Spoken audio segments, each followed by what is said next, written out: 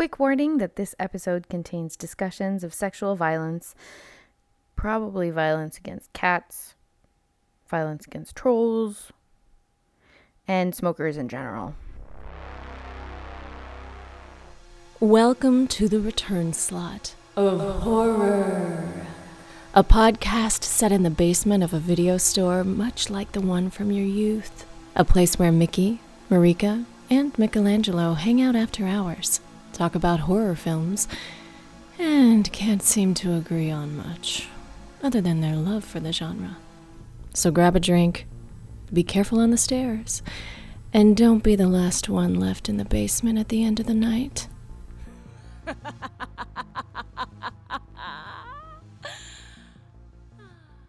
Hello, listener, and welcome to the return slot Of horror! We are three friends who own and operate a video rental store. We have a kick-ass, kind of scary basement with an old comfy couch, a big television, and tons of ways to play our movies. You name it, we got it. Laserdisc, DVD, VHS, Blu-ray, 35 millimeter, etc., etc. We like to hang out after hours in the basement, after a long, hard shift, pop popcorn, burn incense, have a drink or two, watch and talk about the genre we love so much, horror. Now, if you've never had the pleasure of going to an independent video store, you'll know that sometimes it can be difficult to find a movie, not only because we want to hang out and talk movies with you, but because things aren't put into regular sections like horror, comedy, etc. You need to put aside some serious time to find what you're looking for because everything's in subsections that might not make sense to you, but make complete sense to the three of us. Trust us, we spend a lot of time, of which I can assure you is extremely productive, figuring out where to put films like Eyes Without a Face. Right now, we're watching and talking about movies from the section in our video store called Child Fright. What movies would be in this section, one might ask? Well, if you listen to the previous episode, you will know that Monster Squad would fall under this category. And if you're listening tonight, then you know we will be discussing Marika's pick from the Child Fright section in our video store, 1985's Cat Eye, also known as Stephen King's Cat Eye. It's an anthology horror film directed by Louis Teague, produced by Dino and Martha De Laurentiis, music by Alan Silvestri, written by the master himself, Stephen King. The three stories, Quitters Inc., The Ledge, and General, are adaptations from King's 1978 Night Shift collection. The third is unique to the film. These three stories are connected by a cat that travels from Maine to New York to Atlantic City to Wilmington, North Carolina, where the film was actually shot. Now, before we get started and dive into this movie that Marika picked, what are we all drinking tonight? Is it Cat's Eye or Cat Eye? Cat's eye. Cat's Eye. Did I say Cat Eye? Yes. Damn it! Cat Eye. Everything else was so well done until you get to the actual name of the movie. And I screwed up. Well, there you have it, ladies and gentlemen. We don't strive for perfection. No. And I'll warn you right now, I'm also going to not pronounce anyone's name correctly, character or the actors probably. But thank you. Jesus Christ. Mickey, what are you drinking? So I actually have 4 drinks. Jeez. Whoa, I thought I was going to beat everyone out because I have 3 drinks myself, but you have 4. Okay, cool. I've got my coffee here just in case I need a little, pick me up. I've got How do you like our coffee? How do you like your coffee? For the I drink my coffee black, and I'm right now I did it in I grind my own beans, and Nice. usually with an AeroPress. This particular Nice, one me too. was not done with an AeroPress, but normally I would do it with an AeroPress. So that's that. I also have my handy went bicycling before we got on this, and I've got my bicycle water still left over in my little actual bicycle thing that I can squirt one of those. Very I can do nice. one of those where you're just like, yeah. Podcasting. High impact sport. I also have a hard seltzer here called a Fruit Smash. This is what I'll be digging into later. It's the new Belgian hard seltzers. I've gotten into seltzers lately because I'm trying to work on the bod, trying not to put on too many of the carbs and the calories. But definitely the new Belgian Fruit Smashes, just got those. Gonna try that out. But then the actual drink of the night is a bourbon with Bada Bing cherries. I don't know if you're familiar with Bada Bing No. cherries. What are but Bada I think Bing it's cherries? called Tilton Farms. They're like American versions of the Amarino cherry. A little bit larger than a maraschino cherry. Very delicious, very nice sweetness to them. But you just drop them in your bourbon, and by the time you finish your bourbon, you eat the cherry, and it is the most delicious bourbon-soaked cherry you've ever had in your life. Bada Bing cherries. I'm telling you, go out, buy them. They don't sponsor us, but Bada Bing cherries, they're delicious. Man, that sounds amazing. Marika, what are you having tonight? Well, tonight's signature cocktail it's called a non-violent. And it's for those days where you want to have a drink, but maybe you don't want something too strong. So it's non-violent on your body. So there are two options of how to make it, but basically you've got frozen strawberries, some fresh basil, sparkling water, and then your two options are you can either put Fragoli, which is a strawberry liqueur. So then you've got the frozen strawberries and the strawberry liqueur, but it's 15%, so not too intense. Or the other option is to go with like a strawberry syrup thing. That's the non-alcoholic version. But the strawberries and the basil and the sparkling water is a nice, refreshing summer non-violent beverage. That sounds amazing and refreshing. Mm-hmm. We're very fruity today. Yeah. Are you fruity, Michelangelo? Kind of. I'm having unprocessed wine. There is this a vineyard my partner Allie and I like to go to. You can't order this stuff. You have to go to their vineyard and get it because it's unprocessed. They can't ship it.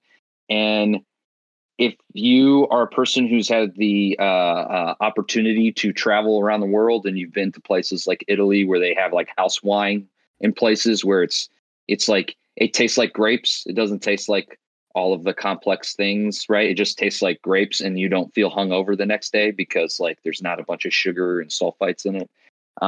So I'm having that. And then I'm also having some Liquid Death sparkling mountain spring water, which I love. We're not sponsored by them, but please send us as much product as you'd like. Liquid Death feels like it should be a sponsor of the show. Yeah, right. I've seen them make a push on social media to like the horror crowds. They've done some new art to incorporate like strong influences from like Friday the 13th and things like that. I mean, I'm sure our impressive audience numbers will definitely get them on board. Yes.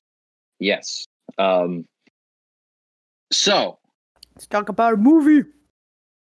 You picked Cat's I certainly did. Eye. Cat's Eye. I certainly did. Also known as Stephen King's Cat's Eye. Why this one out of the section? It's one of those movies that I remember from when I was a kid, and then doing the math, realized that it's another one of those movies that I watched when I was way too young. Because I believe it's a PG-13 maybe now. I don't know if they were rated back then, but anyway. So I would have seen this movie when I was about 6 or 7. And it definitely left an indelible mark on my psyche. Specifically, the third of the 3 stories. Obviously. Yes. But it's one that I hadn't seen. I've seen it once, and it's when I was a kid. And I hadn't seen it again until just now. So I wanted to see it again. I wanted to see if my memory of it was correct. And I wanted to see how I would feel about it a number of years later now that I am a grown adult. So that's why I picked it, and I wanted to take you along for the ride. Mickey, do you also have a childhood connection to Cat's Eye? So I don't. I going into it, I thought I'd never seen it.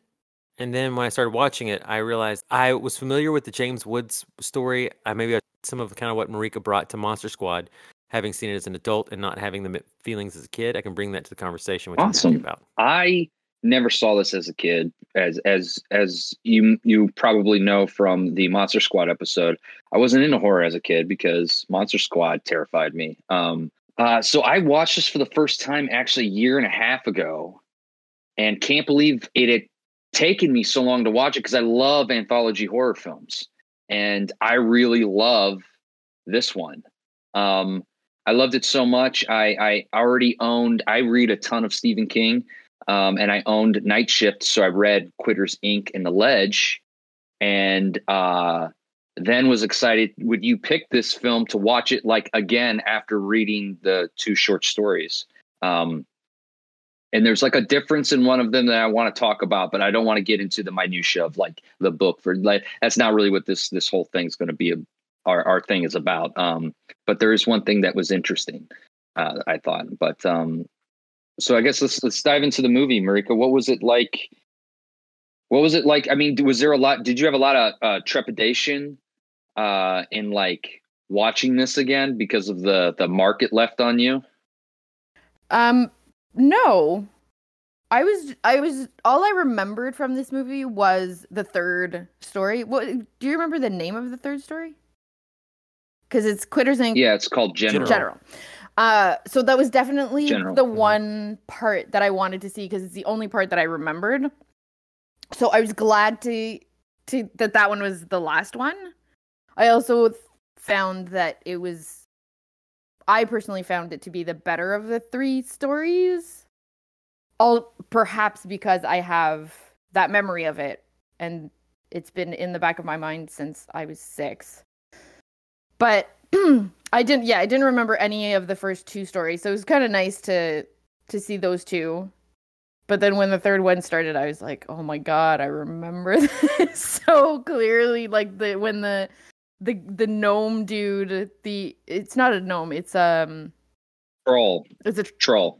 It's listed as a troll. When the troll is on her chest and you see the little you see him breathing in her air and you see like that animation of the breath, I was like, oh my god, that was it. That was the thing that I remember seeing. And I don't even remember how.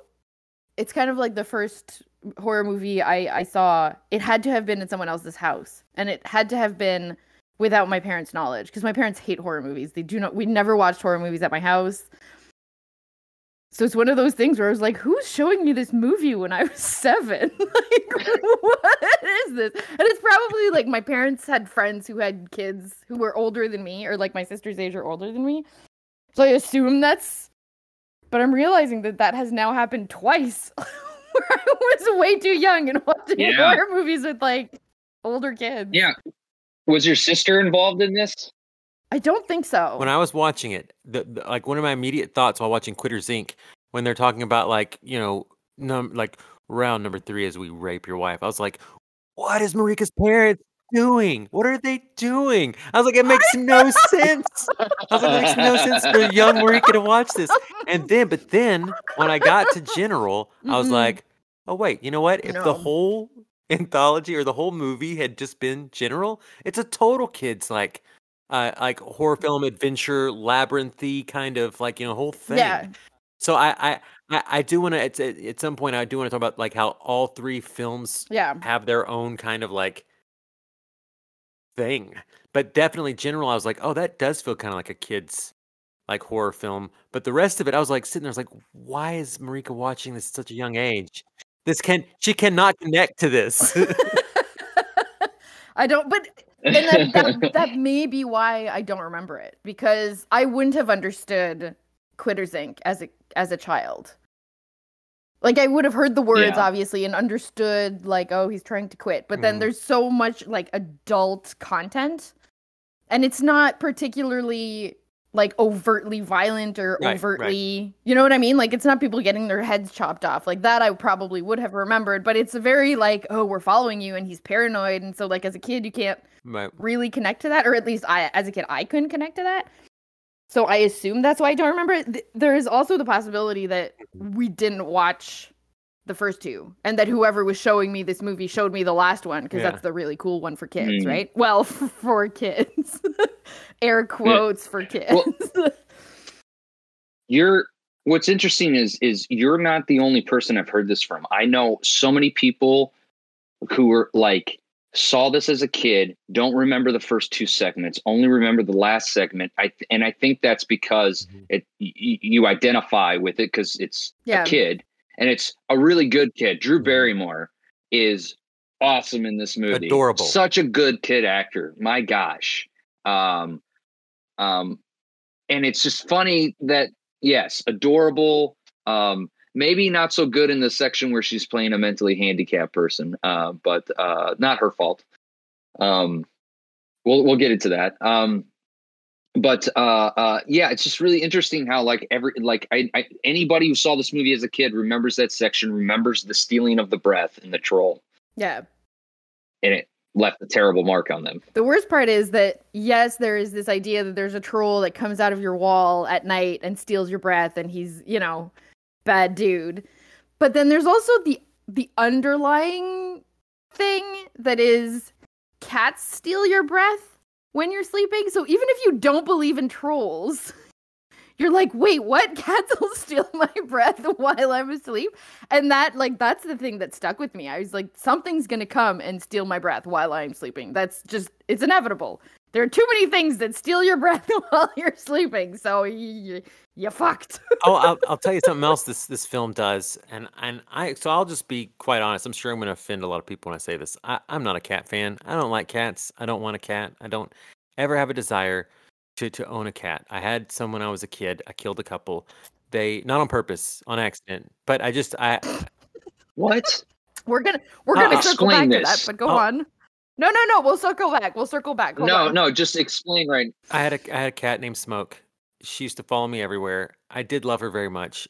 We had a swinging screen door that was really like fast and violent, swinging back and forth. And I said, "Come on, Smoke!" And I swung open the screen door and it caught her in the neck, and she died immediately. So Jesus, man, Jesus. I can't be around cats. I don't want to own one. I don't want one near me. I just can't do it. But this movie, I think you like cats. I just think something really bad happened to you when you were a kid and you built up some walls. Is it because you're afraid you'll kill them? Let's not unpack all that right now. Mickey, you're glossing over this, man. You cannot bring something like this. My point is that watching this movie, he's not ready to talk about it so quickly. It was a good cat. We got to talk about this cat. Did you have this cat? Was Smokey around the same? Was Smokey around the same time as your what was your kick-ass dog's name? My dog's name was Dolly, but I didn't get her till I was 10. Smoke was before that. Okay. Yeah, but Dolly was with me till I was 24. You remember from our last episode, Dolly? Yeah, Dolly was awesome. Dolly is awesome. No, that was Wolf. You're talking about the German Shepherd that followed me around. That was Wolf. Wolf. Yes, Wolf. Whole point being that this movie actually made me feel like and think that cats were okay. Oh, good. I'm glad we could reconcile that. Yeah. I think I had a moment I was watching. I was like, you know what? These cats aren't all bad. And I mean, to be fair, that cat is really cute. He's a good cat actor. I tried looking up who the cat was, General, and I couldn't find the name of the cat because General was played by 12 different cats by a team of 5 people. Jeez. Wow. Like a lead person, and I think 4 trainers. Because, cats are very hard to train, and they do positive reinforcement with treats and food. So you can only do that so many times before they just don't care because they're cats, Sure. Well, and you had to have different cats for different actions. One has to be able to work a turntable. One has to be able to, Exactly. It's very specific training. Marika, where do you stand with cats? I'm highly allergic to cats. That's where I stand. I like them, but I'm super allergic. So it's a tricky relationship. But I like them. I say this, and I kind of hate them too. I've gotten scratched by one too many cats. Well, they're cats, right? I know, but I don't like that kind of abusive relationship. I think anybody who loves cats who also doesn't hate cats is a crazy person. Yeah, I can see that. I had a cat for a long time. It belonged to Allie before we got together. So I had 7 years with this cat, and this cat loved me at first, which ingratiated Allie to me because she was like, "Oh, my little black cat loves this guy." But like it was a serious love-hate relationship because, you know, everything's on their terms all the time. I have two friends. It's interesting. I have two friends. They both have cats that are very much like dogs and that are very sociable and like want to hang out with you. But every other cat fits the cat description of like you're gonna scratch the shit out of you, but then they'll cuddle up to you, but then you know they'll piss on something of yours if you make them mad. I want Marika, I want you to, for just a second, I want you to appreciate that there were so many small, like, immature jokes in there with Mike and Allie's cat and how the cat felt about Mike before she could warm up to Mike. I bit my tongue and lip the whole way through that for you. Round of applause. Thank you, Mickey. You really are. You're growing up. I'm growing up, guys. New levels of maturity. You're grown up. Speaking of new levels of maturity, let's talk about the movie and its sections. Let's start out with Quitters Inc. What do we think of Quitters Inc? I mean, am I the only one who noticed that the slogan for Quitters Inc. is the final solution? I don't think I saw that. Yeah, I don't think I saw that. Yeah. Yeah, it's on the wall of the office. Yeah, that makes sense. It's like Quitters Inc. the final solution. Like they did not do that. They did. Well, I wanted to ask you guys. So at the beginning of that, when he's in the lobby waiting, and that other guy's wife comes out, what do you think just happened to her? I have to think it was the electric shock. I don't think it was the other. Marika? I don't know, man. I think I know. I think it is the rape because when the first offense is the electric shock, and they watch the video and it's in a private room where it's like the husband explains the situation. Right. So I think that wife seemed like she already knew. Like it just had that it just had that terrible vibe to it. And then like that sort of like, oh, you know, I was a real heavy smoker, you know, and the fact that he's crying the way he is, and like, I don't know, man, it just so bad. Mm-hmm. Yeah. And so about the rape stuff, this is what I found really weird. Okay. So I watched it, right? I watched it. And then I'm like, oh man, that stayed with me, right? And so then when I go to read the book, and this is like a while after I had seen the movie, when I read the short story, I'm reading the short story, and in it, there's no rape on the table. It's like we shock your wife.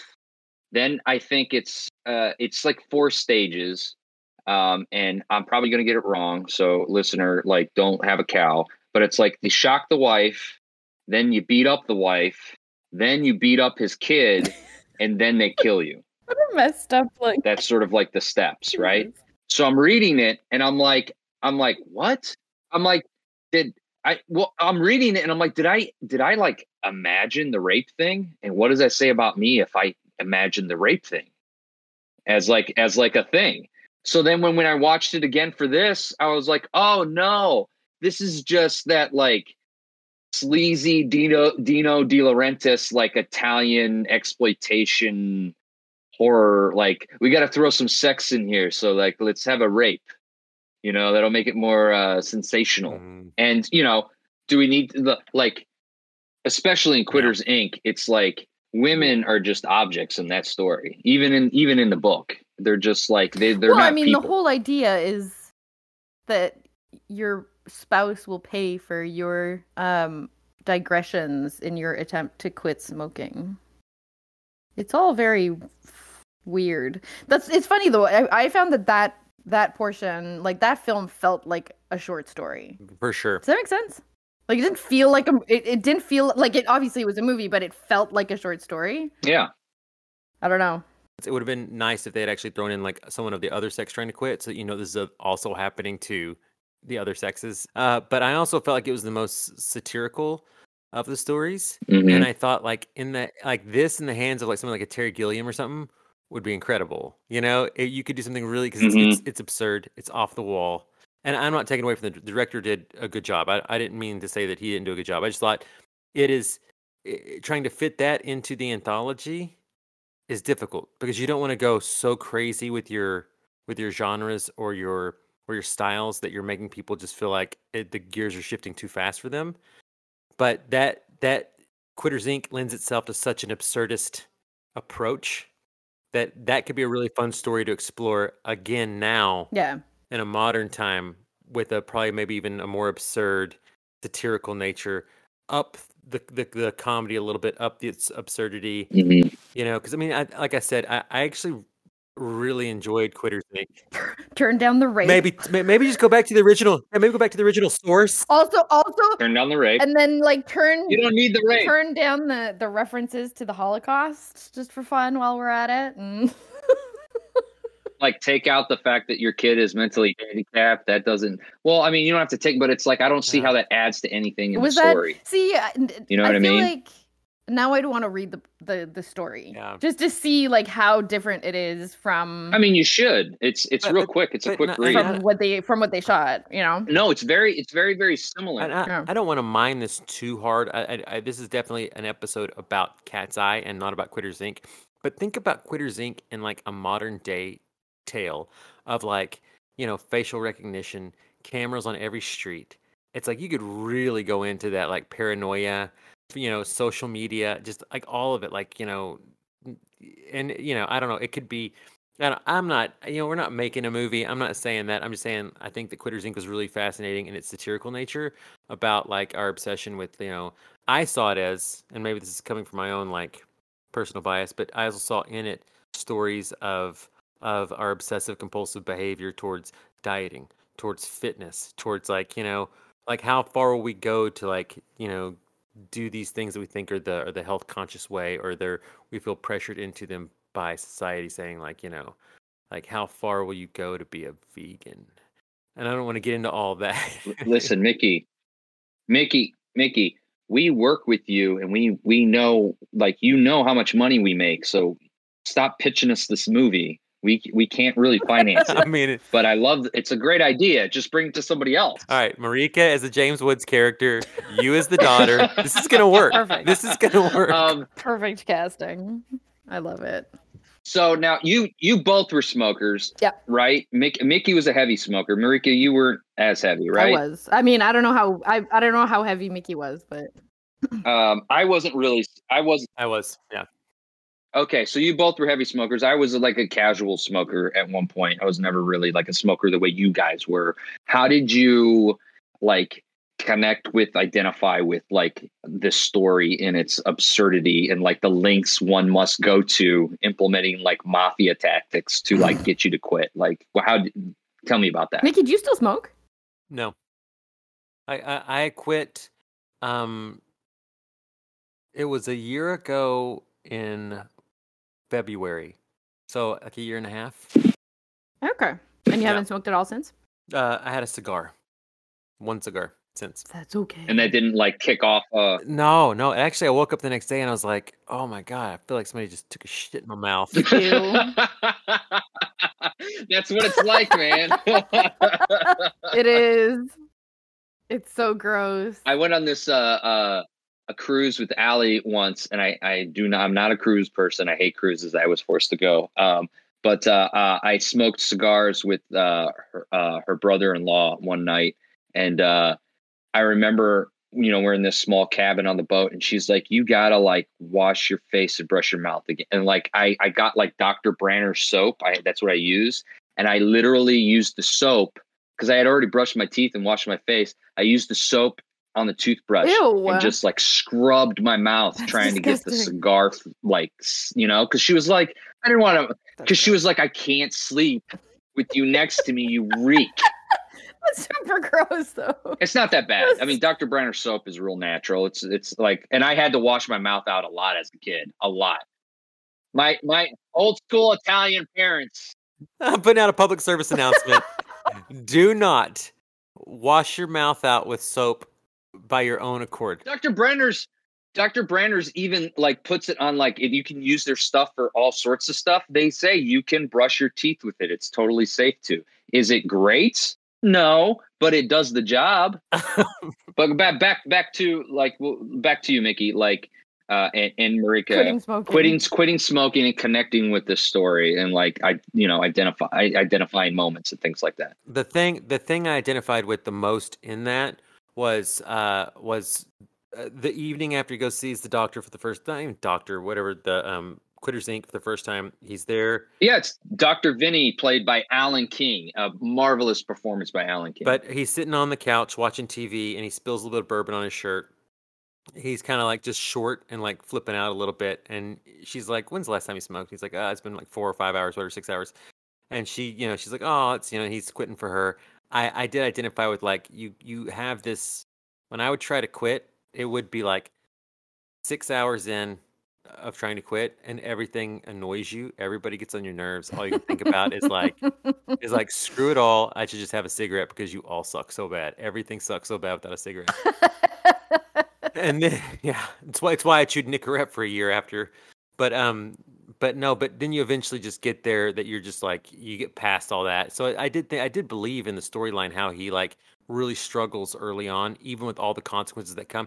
I feel like he had to actually suffer some kind of consequence to feel the reality of it, because it is that easy for you. I mean, people tell you all the time, you're gonna die if you smoke around your kids. You can give them lung cancer. You can hurt people with this, and you still just keep on doing it because it's something you're addicted to. It's like you almost have to see the consequences or feel the consequences before you actually decide that this is not worth it. Let's say you were in that situation that Dick Morrison is in, James Woods' character. Like, I feel like with your training and your reflexes, you could have like taken those guys out and not had to go through what he goes through. What do you think about that? You're also dealing with some stress from seeing your wife being shocked. So it's probably gonna play into your decision making a little bit, where you may be nicotine withdrawal. Nicotine withdrawal. So he has a lot stacked against him. I definitely would have gone. I would have taken the doctor first and probably put him in a chokehold, like a blood hold, like a blood strangle, where you can like 13 seconds knock him out. And then I would have used his body as a shield against the other guy with the gun. So if he shot, he'd have to shoot the doctor. And then I would have creeped up on him with that as my shield. And then once I was close enough, I would had taken the gun out of his hand and then freed my wife. It would have turned into like a Taken type of story movie. You know what I mean? Where you just go killing the whole organization off. And like the end of the movie, you're all covered in blood. You're sitting there and like you light up a fucking cigarette.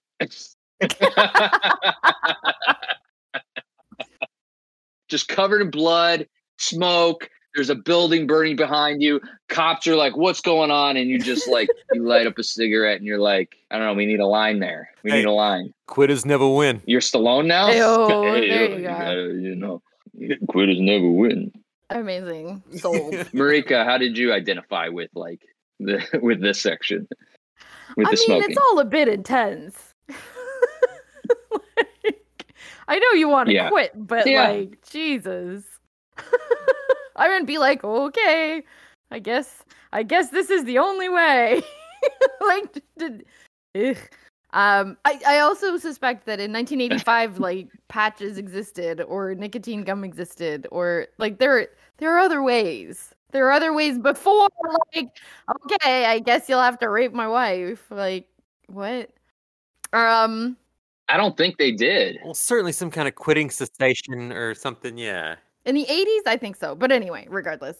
I mean, I related to the bit where he's at the party and everyone's smoking. And I think that's the thing, right? Like in 85, in the 80s, even in the 90s, like everyone smoked. I mean, I think that's when I quit smoking. That party was ridiculous. It was great. But like that, when I quit smoking, that was the hardest part, is when I would have a drink, because those two go hand in hand. And then being around other people that smoked. Because those are the situations where it's actually really nice to have a cigarette. I wouldn't have signed up. After dinner, After dinner, when you pour that bourbon and you're gonna sit on the couch and watch Yeah. TV, that's when you're like, oh, I need my smoke. I need my cig. After a big Mm. meal. Man, we should start smoking again. We all smoking. Oh no! Oh no, Let's guys! do this. Moving Okay. on. Marika, I'm buying you a pack. You buy me a pack. We gotta move on. We gotta move on. We gotta move on. Yeah. So from one bad habit to another. Yeah, from smoking to Oh, gambling. the gambling. I just wanted a quick shout out to James Naughton. He played Hugh in Yeah. the party scene. He's like a character actor. He's been in a bunch of stuff. I loved seeing him. Oh yeah, great, in that section. great. So yes, the ledge, the gambling section. So Act 2. with the great Kenneth McMillan, who plays Kressner, and Robert Hayes. And like, did you guys know that Charles Dutton was in this? I didn't. I saw him when I was looking up the credits, and I was like, Charles Dutton? He wasn't in this movie. Who was he in? Exactly. Do you know who Charles Dutton is? Oh yeah, Alien 3. Alien 3. He's in Rudy. He's like a great actor. And I was like, I don't remember a person of color being in this film at all. So like the fact that there was an actual like character that has a name and he's in the credits, but then it turns out in the ledge section when the guy from Dumb and Dumber, Mike Starr, Ducky, Yeah. when he punches Johnny Norris, played by Robert Hayes. The great Robert Hayes. Pigs can't eat it because they. What's the line he says? He says, some is for horses, some is for cows. Pigs don't eat it because they can't figure out how. Yeah, it's one of those like Stephen King trying to be funny. Like, I love Stephen King, but when he is intentionally trying to be funny with funny lines, it's never fucking funny to me. Anyways, so Charles Dutton is the other guy who like helps kidnap Oh my gosh, no Johnny way. Norris. He's got a go, Wow. and he's wow. not recognizable because he has a goatee. In my mind, when you think about Charles Dutton, he's usually clean shaven, you know. And he has such an amazing voice, but in this, he's got like one line. He's a great actor, and he should have had a huge career, like Denzel or something. Like, but he didn't, unfortunately. But anyways, great actor, Charles Dutton. He's in the movie. I totally missed him. I had to go back to the section and see if it was actually him, and he is in it briefly. He's got like a line. So. The Ledge. Great. I thought it was a great adaptation of the story. The story is really cool. It's a cool short story. Did this one feel like a short story to you, Marika? I mean, if I'm being fully honest, of the three, The Ledge is definitely my least favorite. I mean, you're in good company. A lot of people agree with you on that. I as I was watching it, I was actually trying to picture how that would be written. And it, in my mind, it felt like just as boring a read as it was a watch. I really didn't like the second one. I don't. It really isn't, and it's because you can go into like the whole section with the bird. He goes into like, if you live in a city and you deal with pigeons, right? You understand the relationship you have with a pigeon, right? And how that he works that into this story in the pigeon section of him going around the ledge. It's a good short story. The pigeon is the best part of that whole thing, I think. It was the one part where I was watching and I was going, oh man, that's messed up. My favorite line from the whole movie is in that section. Which is? You flying shithouse.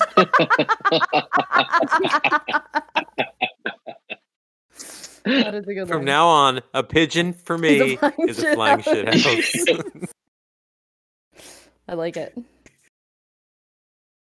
I don't know. What did you guys think of it in relation to the other two, or on its own? What did you think of it? I thought of The Ledge the same way I talk about Quitters Inc. being like a Terry Gilliam would like have a field day with that, or somebody who just does the absurd in a way where it's like intoxicating. I felt like something like The Ledge being done by like a Scorsese or somebody like that could be like a really kind of interesting like suspense drama set in this like crime boss. I don't know. I actually kind of like the story. Coming off of Quitters Inc. and in between the general, it does kind of drag the whole thing down. But I don't mind it as a standalone. It's one of those things where I'm like, as an anthology, these movies, they're not a great anthology. They kind of, I think, detract from each other because I do think The Ledge is a good story. I rather enjoyed it. It's like it's interesting. I agree with you. Like at the beginning in Quitters Inc., where Drew Barrymore is like in the mannequin, she's like, "You need to help me," to the cat. I'm like, this is the weakest of like that. The connection of the three don't really work for me that much. But as standalones, yes. And also, Mickey, I mean, what a innovative thing to come up with that like a master filmmaker like Martin Scorsese could make something like The Ledge interesting. I mean, that's a really interesting take to get like a master filmmaker and like them take a story and they'll make it good. It was funny because when you said that, I was like, yes, that would be amazing. But then it's like, yes, of course it would be because it's fucking Martin Scorsese. It's Scorsese, it's DiCaprio, and the mob boss is De Niro. It's gonna work, people. DiCaprio's the cat. DiCaprio's the cat. It's gonna be huge. Yeah. So do we have anything else to say about The Ledge? I mean, I did like when at the very end when he falls off the building, and then you get the honk from the horn. Yeah, I thought that was that was a nice touch. It was a good, it was a good button. I will also say that the director, because I keep talking about these standalone films under another director, I do want to say that the director did a really good job of making them feel like separated, different. I mean, he did give to the genres and the styles, and he did mix it up. So kudos to him. Yeah, Louis Teague, who previously did Cujo, who makes an appearance in this movie. Cujo does. Yeah, so, okay. At the very beginning. Oh, in the beginning. Yeah. He's the dog in the beginning. And also Christine, the 1958 Red Plymouth Fury, Christine makes an appearance during that section. Saint Stephen. So does Christopher Walken. Yes, in Quitters Inc. He's watching The Dead Zone when he's like all frustrated and stuff, James Woods. And then St. Stephen's School for the Exceptional, established in 1939, is a year that's significant to a character in Salem's Lot. And then, of course, in the last section, which I think we're going to start talking about now if we're done with The Ledge, the mom is reading Pet Sematary, which kind of explains why she is such a jerk about the cat. I totally went over my head. I totally missed that. When the husband and wife are in bed, she's reading Pet Sematary, and it's like, oh, that's probably why she hates this cat, because she's like reading Pets. That's a brutal. Sure. That's Stephen King is like, this is my scariest book in my opinion, because the subject matter is terrifying to me because I'm a father, because it's about the loss of a child, and it's like it is like a fucking bummer. That book is so utterly bleak and depressing. Give it a read. It's a great one to put on before you go to bed. Yeah, exactly. Yeah. It's a great thing to read when you have like a little kid, right?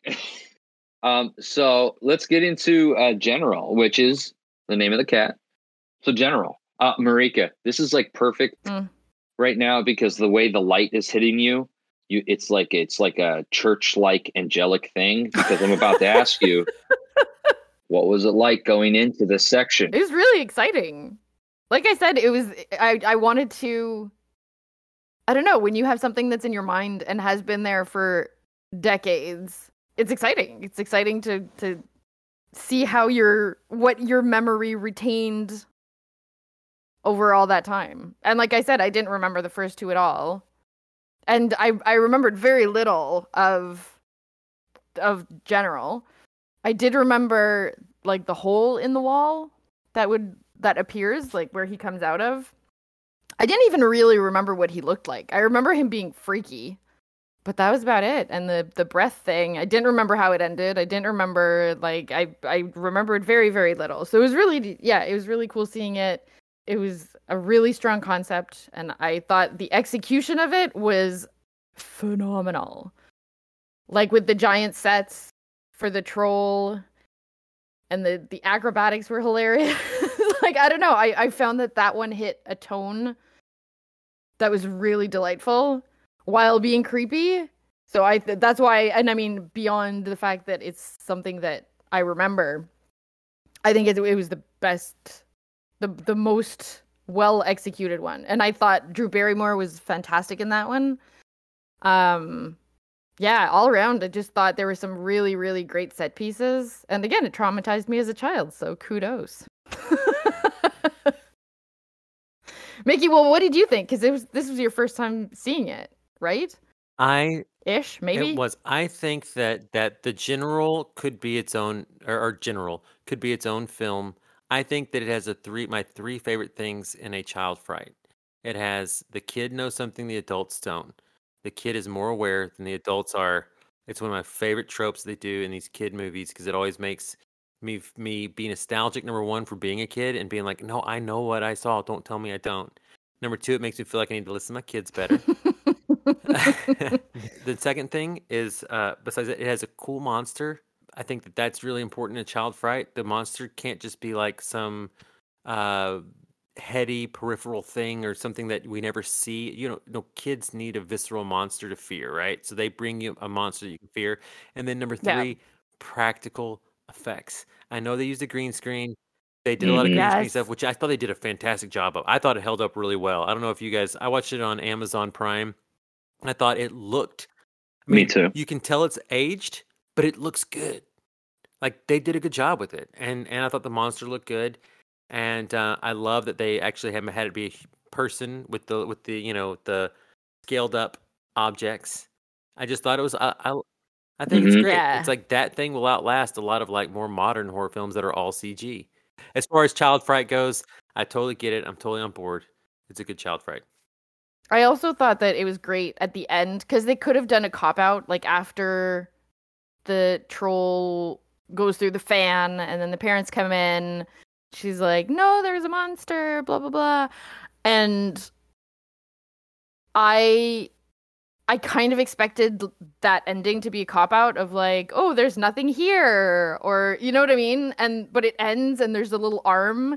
And so the parents have to believe her, and I thought that was really great. That was really satisfying to me that they didn't cop it out. So I loved the last section too. I thought it was wonderful. I thought it builds this mythology of this creature without like spoon feeding and like wasting a lot of time talking about it. You know what I mean? It's like, oh, it's these like evil magical creatures who like come into like perfect. I am so happy I did not see this as a kid. It would have like I couldn't have handled this. This would have really like this would have like, I'm telling you, like, it would have. Oh God. And I love it. Strikes a perfect, as an adult watching it, it strikes a perfect tone of like spooky, scary, funny, goofy.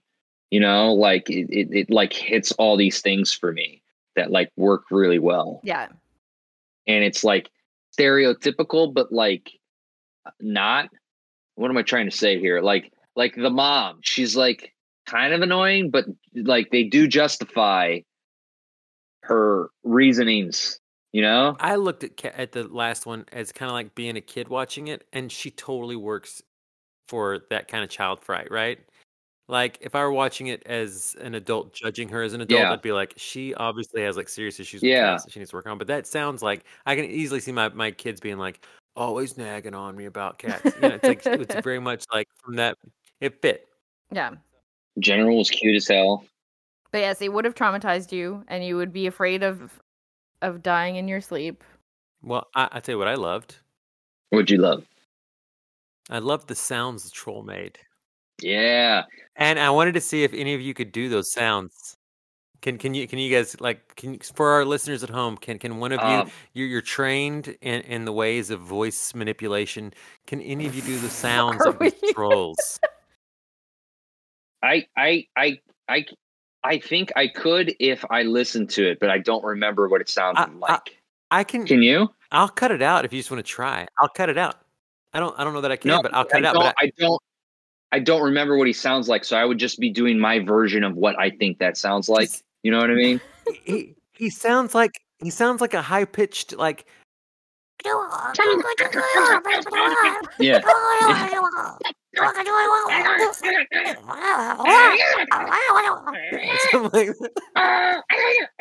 Yes, that was it. Yeah. Do you know who that was, by the way? Can we do the rest of the podcast in that voice? Oh, Michelangelo, you make a very good point at that. Marika, what do you think of it?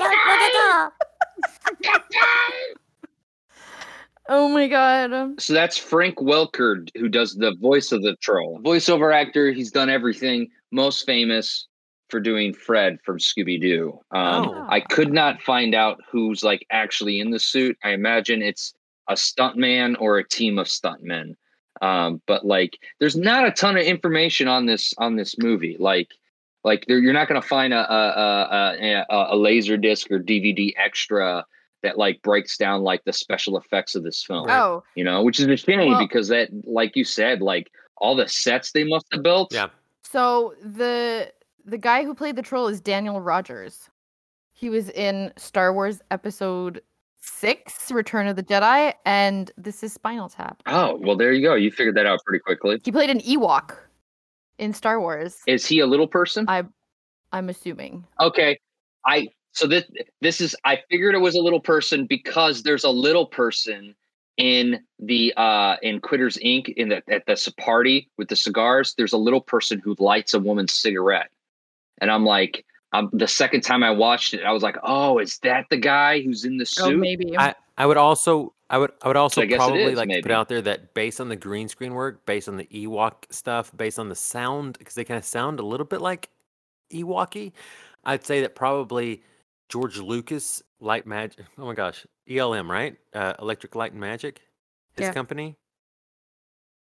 Is that right? I think so. doesn't I think feel that's right. it. But anyway, well, I would be I don't would know. be shocked I if don't know. they weren't behind some of the special effects in this. Oh, isn't it Industrial Light and Magic? Industrial, not electric. Yes, I'm thinking ELO, Electric Light Orchestra. There you go. Industrial Light. Same thing. Yeah, basically the same thing. Same thing. But who probably also had a hand in this film? Let's just face it. Also, just for historical accuracy, Let's back face in it. '85, it would have been a blue screen and not a green screen. Thank you for that. Green screen came later. That was a little bit of that was a knowledge That's drop. my Ooh. job. That's Yep. a researcher right there, people. I also did love when the troll, I think it's after he stabs the cat and he goes to leave and he goes, meow. I can't do the voice. That was so but he good. meows at the cat. That was I thought good. that was so great. Meow. It's it was so, see, but that's why like I feel like as much as this story traumatized me as a child, I thought it was hilarious. But it's like creepy as well, but there's tons of humor in it. It's so great. I loved it. I was just about to ask you, Marika, like, what do you take away from this experience of revisiting That this? as soon as I have a kid and that kid turns 6, I'm making him watch Cat's Eye. But not the whole thing, just Quitters Inc., right? Just Yeah, Quitters Inc. exactly. Exactly. Super appropriate. No, it's I was just glad that it lived up to my expectations and that because it could have been bad. It could have been like something that traumatized me as a kid that I thought was impressive in, with the 7-year-old brain watching this movie. But it not only like matched my expectations, but it actually surpassed them because of that element of humor, because of Drew Barrymore, because of the cat, because of the giant set pieces and like the gymnastics and I thought, yeah, I was actually super pleasantly surprised. So I'm really glad. And I feel like that won't always be the case if I'm rewatching stuff that I have like a vague memory of. But I was very, very happy that this one was one of the good ones. Did the cover of Every Step You Take, is that the name of the song? The police Yep. song? It's like a cover. You guys noticed that it was a cover Yes. and they couldn't afford the rights to the like. Yes. What'd you guys think of that? I mean, I love the choice of the song. Well, it goes but the cover was a It little. comes in twice. You know, they brought it back. It was kind of like the theme of the movie. Yeah, I mean, actually, I do love that song, and I think that song belongs in all kinds of horror films because that song is creepy. It is a cover, and obviously it started. I was like, oh yeah, it's a good song. And I went, oh wait, this isn't the original. But it's so funny because it's a cover that is clearly trying very hard to sound like the original. Like, they didn't go in another direction with it. They're like, we're just gonna re-record this song exactly the same way. But I am not Sting, therefore. Like... I will say the pretentious part of me doesn't want to admit this, but the non-pretentious part of me is going to say that until we just had this conversation, I didn't realize it was being covered. Oh. Wait, there's a non-pretentious part of you? I just let it out. You just saw it for the first time. But it's a close cover. It is a close cover. But the vocals aren't exactly the same. But see, there you go. So then mission accomplished because you didn't notice. So. Oh, but when they sped it up to 3 times speed, it sounded just like when I speed my own police records up to 3 times speed. The way they were meant to be listened to. At the video store, if you come in during Mickey's happy hour, he does he speeds up some police. And then he goes over the intercom.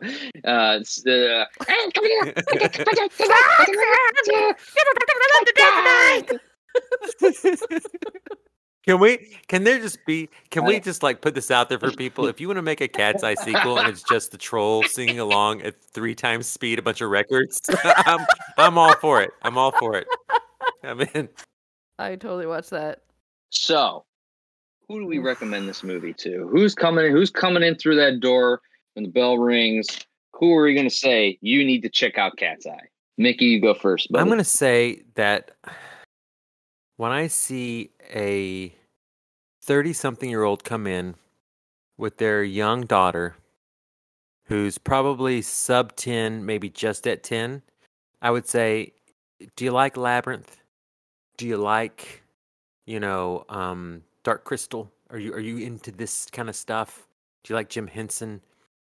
Rent Cat's Eye. Just watch the last one. Literally, like popcorn during Quitters Inc. And like, just kind of try to enjoy it. Maybe have the conversation if you want to with it. When the ledge comes up, maybe that's a great time to be like, oh, go refill your soda. Let's go make a Coke float. Let's go make a s'more on the fire. We can start a fire, make a s'more during that. Then walk back up.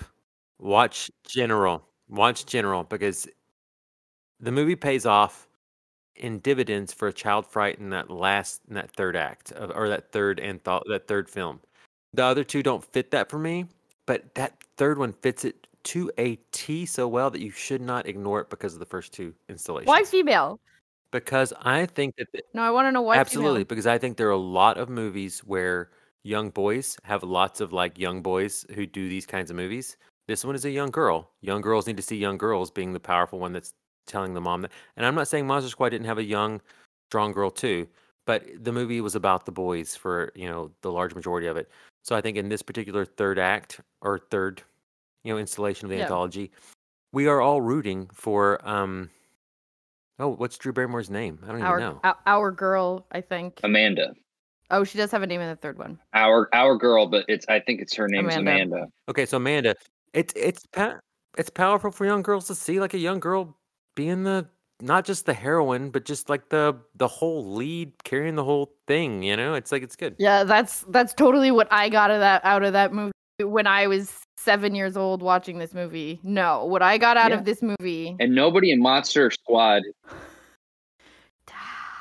Squad comes close. I'm just saying. I'm trying to be like. Yeah, what I'm saying is, I get what you're saying, but what I got out of this was nightmares for the rest of your life. I'm just saying, nobody in Monster Squad comes close to Drew Barrymore's performance. That's what Monster Squad was missing, was an extremely strong performance from an amazing child actor, in my opinion. I'll also say to Marika, who are you to tell me about my feminism? Jesus Christ. Marika just gave me Marika just gave me like a serious cat's eye. Cover your mouth. Cover your mouth He's in shame. joking. He's being an idiot. Cover your fucking mouth in shame, you piece of shit.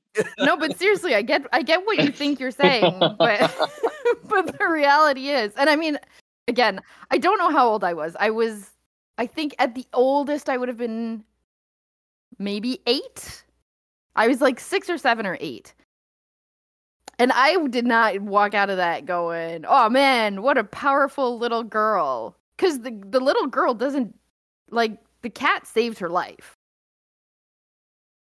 But I didn't come out of it going like, wow, what a hero. That's a good point. It was the cat. And I just was living with this Yeah, she's a blackmailer. with this She's a blackmailer. with the psychological scars of this movie until now, and now I'm still convinced that a cat will take my breath while I'm sleeping. I don't know, man. Oh, they might. They might. They'll eat your face if you die. For Yeah. Sure. Well, that I know, but I don't know. And I also So who do you recommend this movie to? Who walks in? me? Yes. I don't know, man. I think it's a bit of a tough sell. I think that people who love Stephen King will like it.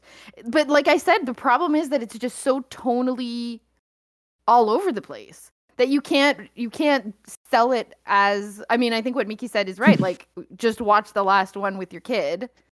I would go over 10, but anyway, that's just me. But then, like, the first two have nothing to do tonally or content-wise with what it accomplishes with General. So I think that if you're a fan of Stephen King, it's worth a watch. I don't know. I want to recommend it to kids. I want to recommend General to kids, but knowing what it did to me, I don't know that I could. I don't know that I could in good conscience. Unless they're a bit older. Like, but it's that fine line where, like, you're not quite a teenager. I think I was just too young. I think 10, 12 might be a sweet spot. Where you're at that age where you probably won't believe that a troll is going to come steal your breath while you sleep. Maybe, I don't know. Maybe you do. So I'm gonna be a. So I'm gonna say something very controversial. As a parent of kids, am I wrong if I think part of the fun is the fact that they believe that it could be real? I hear you. I don't have kids, but I hear what you're saying. And to add to what Marika was saying, I would say, like, I totally hear you, Marika. And, like, I hated scary movies as a kid because they scarred me. But is being scarred by a horror film a rite of passage in your childhood? I don't think it needs to be. Does it teach us about things? Yeah, but does it teach us valuable lessons through films, through books, through stories in general of like life and death, like good and bad, like things that might scar us but ultimately protect us? Dude, that's Or a young woman who is telling her parents of something that's happening, and they're not listening to her, ignoring her, and you, as a young girl who were trying to say something to your Okay. parents. Nikki, we've already established that that's not what happened for Marika. Okay, I see what you're saying. It's a great point, but the living proof is for Marika, it didn't work out so well. Okay, until what? However many years later. We won't say however many years later, but a bit of time. Yeah. Okay, I hear you, Marika. Someone walking into the store that I would recommend this to is like the person who's renting Creepshow for like the 6th time. I'm like, hey, yes. like, Agreed. first of all, Thank you for your you business. must have seen Tales from the Dark Side, which is like really the 3rd installment. Yes. Of Creepshow. So if you've already seen Tales from the Dark Side, which is also a great anthology film, you need a new anthology film that maybe you haven't seen before. Check out Cat's Eye. because I think it's worth it. I think this was a gem for me. I'm so happy I didn't see it until a year and a half ago. You know, it was like such a great experience watching it for the first time as an adult. But yeah, we have like a warning label in our child fright section that yes, it's child fright. So like, don't come to me complaining about this movie your kid watched. It's not a kids section. It's child fright. Okay, read into that. You want to traumatize your kids? Pick something off the child fright section. Quick pop quiz type question before we close it out. What is the perfect snack to eat with this movie? Is there like a definitive answer, or is this just like a subjective? In my opinion, no. In my opinion, there is a subjective, definitive answer that is based off of some sense. Reese's Pieces. Okay, Marika says Reese's Pieces. Mickey. I don't know where you're going with this, but I'm going to just say popcorn. Mickey's the closest. It's Jiffy Pop. One, because I made Jiffy Pop because it's summertime and Allie and I have been camping. We've been making Jiffy Pop over the fire. It's one of the most Jiffy Pop over an actual fire is like one of the most amazing things. But there's a reason for this. Drew Barrymore, right, famously makes Jiffy Pop in what movie before she is murdered? Scream. Spoiler alerts. Yes, for Scream. So it just makes sense to have Jiffy Pop when you watch this movie. It's a throwback to the era. See, I was going Reese's Pieces because of E.T. Yes, I also liked your nostalgic Drew Barrymore throwback as well to E.T. I could also say that you should just be eating anything that you're roasting over a fire you started in your own house. That's a throwback to Firestarter. Aha. And children, please don't start a fire in your house under parent supervision always. And because we have a huge ton of kids listen to this podcast. Children, don't listen to this podcast. At the end of the podcast is where we have the children. We're really big in the 6 to 12 demographic. Marika, could you maybe give us let's say goodbye to our listeners and do an outro with Marika saying something in French about like how children shouldn't listen to this podcast and how, the child fright section and like, you got to face your fears at some point so that you can conquer them. Something like that. You throw a mix in. Yeah. Something about the store, maybe something about like the workers. Yeah. Something about myself and Michelangelo, how like we have like got big muscles. I mean, whatever you're feeling, cat's eye, all that stuff. Is it cat eye or cat's eye? I don't think in French there's a differentiation between cat's eye and cat eye. I think it's the same. I think that's why I made that mistake, actually. Yeah. Thank you, Mickey. But Marika, if you give us outro in French, that'd be great. Anything you want to do. Are we done here? I mean, as soon as you do our outro, yes. Merci d'avoir écouté. Bonne soirée. That's it? Okay, thank you. Great. Thank you. Thank you for listening.